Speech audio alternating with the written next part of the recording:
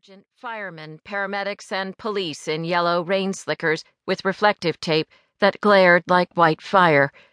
Flares hissed on wet pavement as a heavy, cold rain fell, and voices were excited and loud and made no sense.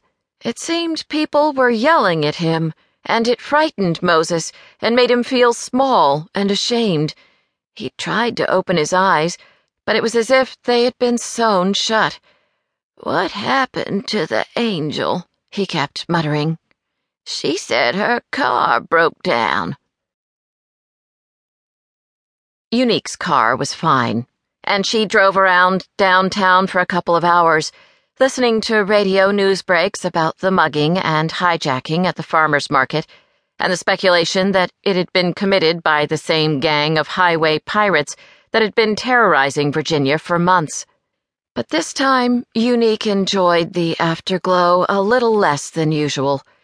She could have sworn that old black truck driver was dead, and she was irritated that her accomplices had been in such a hurry to run off that they had robbed her of a complete release. Had it been up to her, she would have finished what she started and made sure the truck driver never talked again. But she wasn't worried about cops paying her any mind as she cruised around in her white Miata at this strange hour. Part of being unique was not looking like what she was. Part of being unique was not looking at all like what she did. She was so certain of her invincibility that she pulled off at Fred's Mini-Mart, where a police car was parked. Unique could spot an unmarked car from a block away, and she slipped inside the store as she eyed the handsome young blonde man who was paying for a quart of milk at the counter. He was wearing jeans and a flannel shirt, and she searched for any sign of a gun and detected a bulge at the small of his back. "Thanks, Fred," the blonde plainclothes cop said to the man at the cash register. "You bet, Andy. I've missed seeing you. This whole last year. It's like you dropped off the damn planet." "Well, I'm back," Andy said, pocketing his change. "You be careful. There's a really bad gang out there. We just had another truck driver hit." "Yeah, no shit. Heard it on the radio. How bad did they mess him up? I guess you worked the scene." "Nope, off duty. I heard about it the same way you did," Andy replied, with a trace of disappointment. "Well, I agree with what the newspaper's saying about it being a hate crime thing," Fred said. "From what I hear, the leader's a white dude and all the victims so far are black, except for that female trucker a couple months back. But then I think she was a minority too, if you know what I'm saying. Not that I'm a big fan of dykes, but that was pretty horrible. Seems like I read somewhere she had a stick shoved up her and was cut." "Oh!"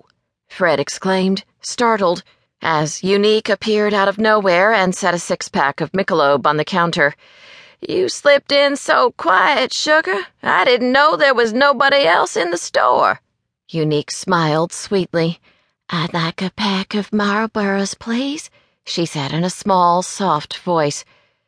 She was very pretty and dressed neatly, all in black, but her boots were scuffed, and they sure were dirty, and she looked as if she had been caught in the rain.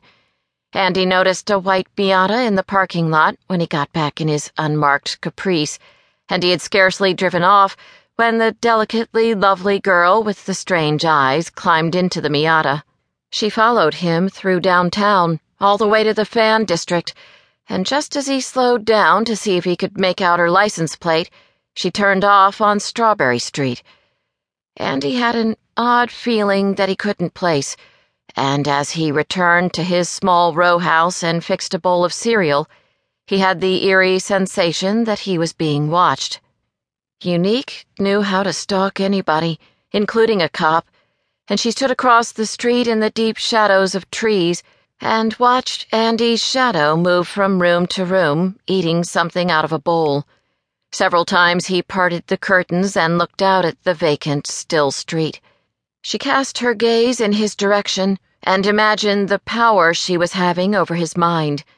He was feeling uneasy and sensed something, she believed, because Unique had been around for a very long time.